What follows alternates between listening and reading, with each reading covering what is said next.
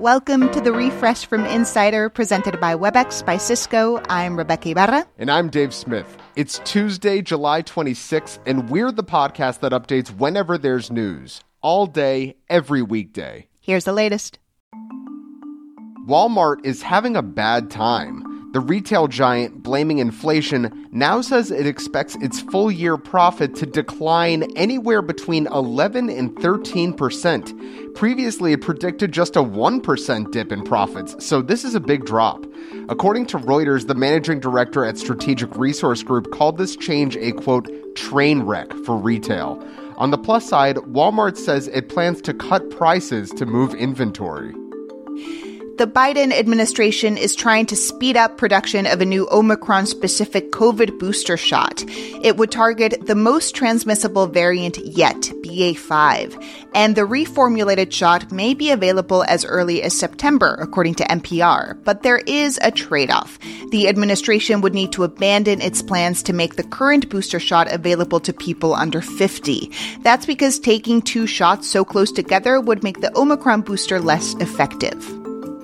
We should all be very concerned about monkeypox. That's what U.S. Health and Human Services Secretary Xavier Becerra told CNN. Becerra says his concern level is currently a 10 out of 10. We've not had monkeypox the way we've seen it now, and we don't want it to become a part of life the way we're seeing it. And so we have to stay ahead of it. He added the Biden administration has increased the number of vaccines available, but is not yet ready to declare a public health emergency as the WHO did over the weekend. We're about a month away from what could be the worst part of summer 2022, the time when borrowers finally have to start repaying their student loans. Federal loan repayments have been pushed since March 2020, and we still don't know if the Biden administration will extend the pause past August 31st. In what could be a good sign, though, the Department of Education has told student loan servicers not to contact borrowers about the looming deadline, according to the Wall Street Journal. T-Mobile has agreed to pay $350 million to customers affected by a huge data breach last year. More than 76 million people may have had their data stolen by hackers. T-Mobile has also agreed to spend another $150 million to upgrade its cybersecurity, but don't hold your breath for a check anytime soon. The company says the settlement won't be approved before December at the earliest. Today and every day, we're updating the Refresh from Insider as news happens, so check back whenever you want to know the latest. Coming up, here are some money tips if you just quit your job without any savings. The changing world of hybrid work offers new possibilities. WebEx enables them with an open platform and many integrated partners like Calendly, Gong, and HubSpot. Powerful partnerships power hybrid work. Visit apphub.webex.com. WebEx, working for everyone. The Biden administration wants to strengthen healthcare protections for gay and transgender people. The Department of Health and Human Services proposed a new rule that would prohibit discrimination in healthcare based on gender identity and sexual orientation.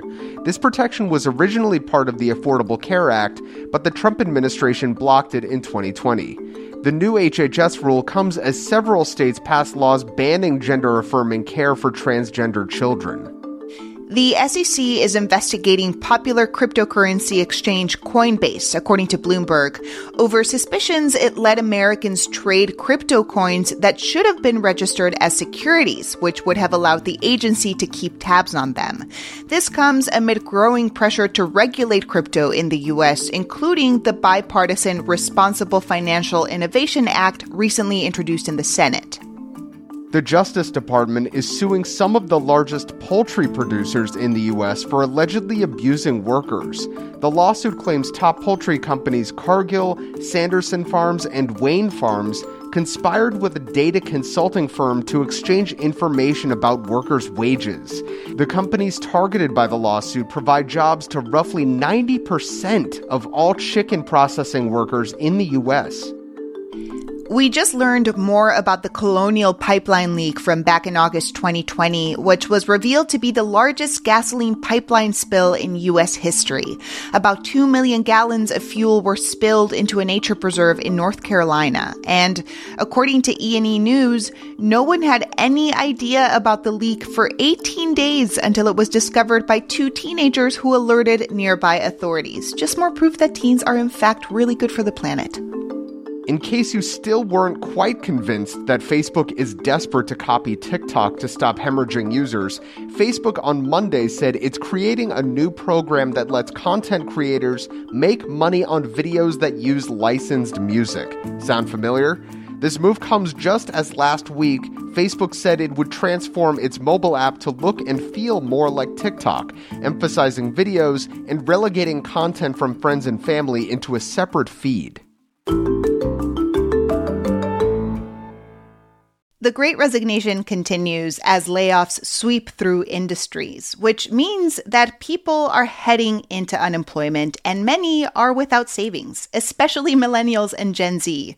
A recent Fidelity survey found nearly half of us didn't see the point in saving for the future, which is what happened to Insider's Leo Aquino when they quit their job in 2018 with no emergency fund. To be honest with you, at first was really exciting. I mean, Beyonce just did that whole song and she said, release your job. And it really did feel like that at first. And it probably wasn't until like a month and a half later that I was like, oh man, I'm really into some deep stuff here. Yeah. Was there a moment where you realized that you wouldn't have enough money? The first thing I realized is I couldn't make my credit card payments anymore. Like I thought I could make it through based off, what my rent was and what I usually spend on food, but the credit card stuff that I owed was really what threw me for a loop. And that's when I was like, whoa, like what did I do? How did you track your expenses? So I started a spreadsheet on Google Sheets and, I just opened up a new tab every month and I would put in what I spent. I also, categorized it. And I had tried the apps before, but, it's kind of the way those are designed. It's kind of like a game. Once I figured out how to like, quote unquote, win the game, I would really be over it. And so the Google Sheets were really the most consistent practice for me. I've been doing them for a few years now. And yeah, it just makes me feel like I have a little bit more agency. Like this is something that I created for myself, for my financial wellness. So when in doubt, a good old-fashioned spreadsheet with pluses and minuses. Yeah. So you have a few good tips to make sure your account isn't overdrawn. Can you give us some? The first thing is adding automatic bill payments to my calendar. I open my bank account and then I open my calendar to see, okay, here's some bills that are coming out in the next couple days. And then it's easier to kind of do that math and say, okay, it says there's $150, but I really can only spend like $20-$30 today, Because in your calendar, you have my Spotify payment is due, my automatic credit card payment is due. Yeah, as a way to keep track of that. Exactly. Yeah. You also always keep $20 in cash on hand. Yes. I think it just gives me peace of mind because sometimes my account gets overdrawn and then I still need to eat. You know what I'm saying? And I can't do anything if there's like negative $12 in my bank account and it gets denied. So yeah, keeping $20 in cash, it's just peace of mind that I can go into a grocery store, get what I need. You added a just for fun category to your budget. So when money is so tight, why is that still essential? I mean, let's be real. Not having money is really depressing. It's really, really depressing. So any little space that I could give myself to be like, this is why I spend money in the first place, is to like live a good life, is 100% worth it. So yeah, whether it's anything from like getting a coffee with a friend, which I'm like a very extroverted person, so that brings me a lot of joy and a lot of fun in my life. Like even that was like really worth the money. Or, at one point I went on a hike, and here in LA, like parking is super expensive. So I just paid for parking so that I could easily go on the hike. It honestly motivated me to keep going. Like it was one of the things where I was like, oh, this is why I'm going to try and earn more money. There's definitely a stigma to living on such a tight budget, especially when you choose to go out to dinner with friends, or splitting the bill or having to cancel events because you just can't afford it. So how did you handle that? I mean, it really helped me understand who my real friends are, right? So there were a handful of people who would understand, like, okay, we need to go somewhere cheap, we need to go somewhere cheap so that you can hang, or we need to go hang in a park and like, just have a picnic. It was really a handful of people that really understood that and took that to heart. And I honestly, I got really good at just understanding that this is a situation. This is not necessarily who I am. I just kept telling myself this is temporary.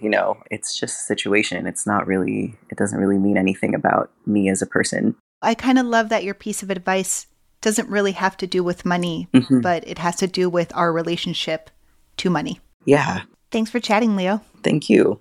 Leo Aquino is a reporter at Insider covering spending and savings. Make sure to follow The Refresh from Insider on Apple Podcasts, Spotify, or wherever you listen to podcasts. And please leave a rating and review. It helps other people discover the show. You can also just tell your smart speaker to play the Refresh from Insider podcast. I'm Dave Smith. And I'm Rebecca Ibarra. Talk to you soon.